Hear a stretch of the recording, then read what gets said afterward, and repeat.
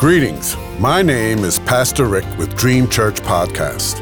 God has given me a yearly devotional on prayer from Genesis to Revelation, guiding you to read and to help you pray daily, with a scripture reference, comment, and ending with prayer. May you be encouraged and walk closer to God, and I invite you to walk with me through this journey. In Jesus' name, amen. Today's scripture reference is for November 11th. Happy Veterans Day. John 17, 1 through 12, Jesus is praying here, says, after Jesus said this, he looked toward heaven and prayed, Father, the hour has come. Glorify your Son, that your Son may glorify you. For you granted him authority over all people, that he might give eternal life to all those you have given him. Now this is eternal life, that they know you, the only true God, and Jesus Christ, whom you have sent. I have brought you glory on earth by finishing the work you gave me to do. And now, Father, glorify me in your presence with the glory I had with you before the world began. I have revealed you to those whom you gave me out of this world. They were yours. You gave them to me, and they have obeyed your word. Now they know that everything you have given me comes from you. For I gave them the words you gave me, and they accepted them. They knew with certainty that I came from you, and they believed that you sent me. I pray for them.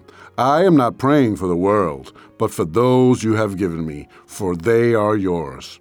All I have is yours, and all you have is mine, and glory has come to me through them.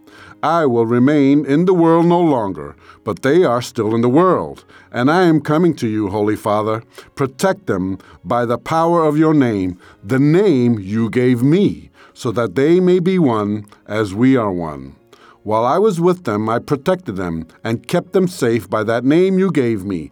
None has been lost except the one doomed to destruction, so that the scripture would be fulfilled. Today's comment. Let us continue to give glory to God through his Son, Jesus Christ. Let us also finish the work he has prepared in advance for us to do. For we have been his since before the world began. As he told the prophet Jeremiah, before you were born, I set you apart. We have everything we need in Christ. Jesus always lives to intercede for us. Our life gives glory to God. We have been prayed over for protection.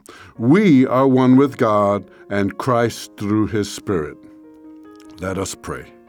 Thank you, Jesus, for showing us your prayer in today's passage.